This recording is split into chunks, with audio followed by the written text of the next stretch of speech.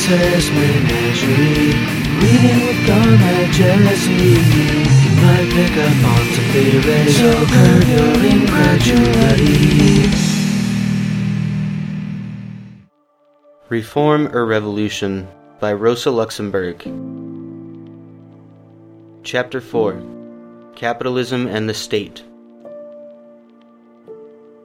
The second condition of the gradual realization of socialism is, according to Bernstein, the evolution of the state in society. It has become commonplace to say that the present state is a class state. This, too, like referring to capitalist society, should not be understood in a rigorous absolute manner, but dialectically. The state became capitalist with the political victory of the bourgeoisie. Capitalist development modifies essentially the nature of the state, widening its sphere of action, constantly imposing on its new functions, especially those affecting economic life, making more and more necessary its intervention and control in society. In this sense, capitalist development prepares little by little the future fusion of the state to society. It prepares, so to say, the return of the function of the state to society. Following this line of thought, one can speak of an evolution of the capitalist state into society, and it is undoubtedly what Marx had in mind when he referred to labor legislation as the first conscious intervention of society in the vital social process, a phrase upon which Bernstein leans heavily.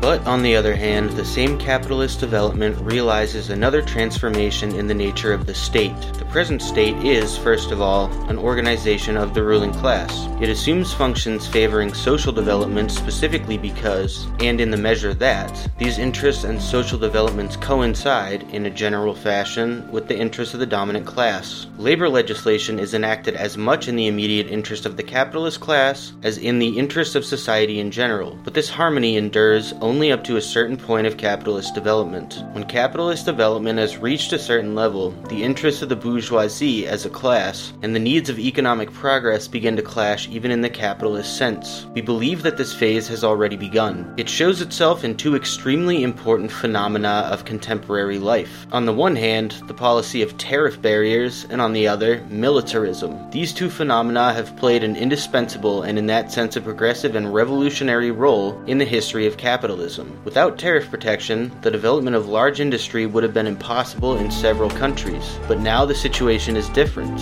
At present, protection does not serve so much to develop young industry as to maintain artificially certain aged forms of production. From the angle of capitalist development, that is, from the point of view of the world economy, it matters little whether Germany exports more merchandise into England, or England exports more merchandise into Germany. From the viewpoint of this development, it may be said that the blackamoor has done his work, and it is time for him to go his way. Given the condition of reciprocal dependence in which the various branches of industry find themselves, a protectionist tariff on any commodity necessarily results in raising the cost of production of other commodities inside the country. It therefore impedes industrial development. But this is not so from the viewpoint of the interests of the capitalist class. While industry does not need tariff barriers for its development, the entrepreneurs need tariffs to protect their markets. This signifies that at present, tariffs no longer serve as a means of protecting a developing capitalist section against a more advanced section. They are now the arm used by one national group of capitalists against another group. Furthermore, tariffs are no longer necessary as an instrument of protection for industry in its movement to create and conquer the home market. They are now indispensable means for the cartelization of industry, that is, means used in the struggle of capitalist producers against consuming society in the aggregate. What brings out, in an emphatic manner, the specific character of contemporary customs policies is the fact that today, not industry, but agriculture, plays the predominant role in the making of tariffs. The policy of customs protection has become a tool for converting and expressing the feudal interests in capitalist form. The same change has taken place in militarism. If we consider history as it was, not as it could have been or should have been, we must agree that war has been an indispensable feature of capitalist development. The United States, Germany, Italy, the Balkan states, Poland, all owe the condition or the rise of their capitalist development to wars, whether resulting in victory or defeat. As long as there were countries marked by internal political division or economic isolation which had to be destroyed, militarism played a revolutionary role, considered from the viewpoint of capitalism. But at present, the situation is different. If world politics have become the stage of menacing conflicts, it is not so much a question of the opening of new countries to capitalism. It is a question of already existing European antagonisms, which, transported into other lands, have exploded there. The armed opponents we see today in Europe and on other continents do not range themselves as capitalist countries on one side and backward countries on the other. They are states pushed to war especially as a result of their similarly advanced capitalist development. In view of this, an explosion is certain to be fatal to this development, in the sense that it must provoke an extremely profound disturbance and transformation of economic life in all countries. However, the matter appears entirely different when considered from the standpoint of the capitalist class. For the latter, militarism has become indispensable. First, as a means of struggle for the defense of national interests in competition against other national groups. Second, as a method of placement for financial and industrial capital. Third, as an instrument of class domination over the laboring population inside the country. In themselves, these interests have nothing in common with the development of the capitalist mode of production. What demonstrates best the specific character of present-day militarism is the fact that it develops generally in all countries as an effect, so to speak, of its own internal mechanical motive power, a phenomenon that was completely unknown several decades ago. We recognize this in the fatal character of the impending explosion which is inevitable, in spite of the complete impending explosion which is inevitable in spite of the complete indecisiveness of the objectives and motives of the conflict. From a motor of capitalist development, militarism has changed into a capitalist malady.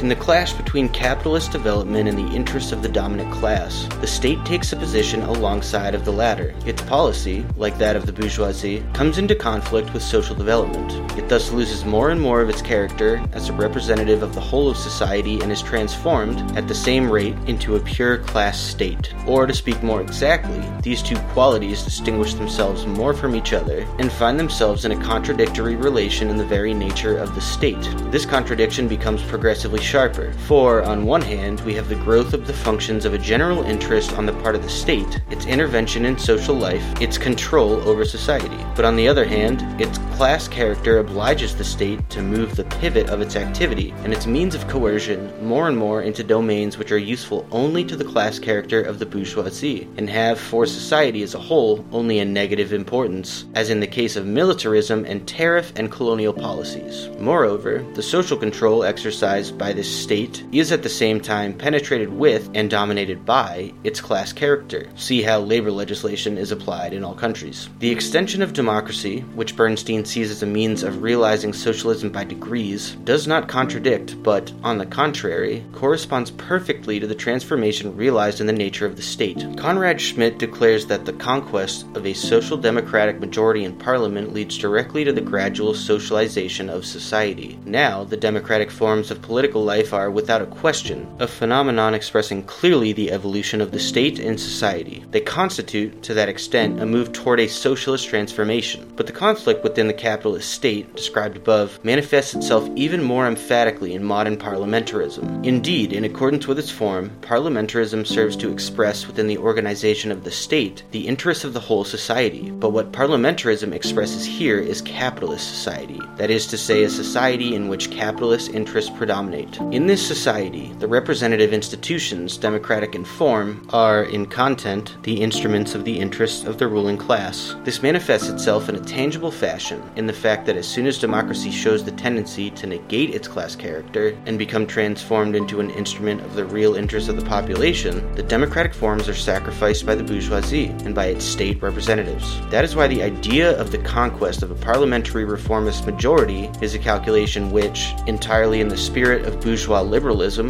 preoccupies itself only with one side, the formal side of democracy, but does not take into account the other side, its real content. All in all, parliamentarism is not a directly socialist element impregnating gradually the whole capitalist society. It is, on the contrary, a specific form of the bourgeois class state, helping to ripen and develop the existing antagonisms of capitalism. In the light of the history of the objective development of the state, Bernstein's and Conrad Schmitt's belief that increased social control results in the direct introduction of socialism is transformed into a formula that finds itself from day to day in greater contradiction with reality. The theory of the gradual introduction of socialism proposes progressive reform of capitalist property and the capitalist state in the direction of socialism. But in consequence of the objective laws of existing society, one and the other develop in a precisely opposite direction. The process of production is increasingly socialized, and state intervention, the control of the state over the process of production, is extended. But at the same time, private property becomes more and more the form of open capitalist exploitation of the labor of others, and state control is penetrated with the exclusive interests of the ruling class. The state, that is to say the political organization of capitalism, and the property relations, that is to say the juridical organization of capitalism, become more capitalist and not more socialist, according to the theory of the progressive introduction of socialism to insurmountable difficulties. Fourier's scheme of changing, by means of a system of phalansteries, the water of all the seas into tasty lemonade, was surely a fantastic idea, but Bernstein, proposing to change the sea of capitalist bitterness into a sea of socialist sweetness by progressively pouring it into bottles of social reformist lemonade, presents an idea that is merely more insipid but no less fantastic.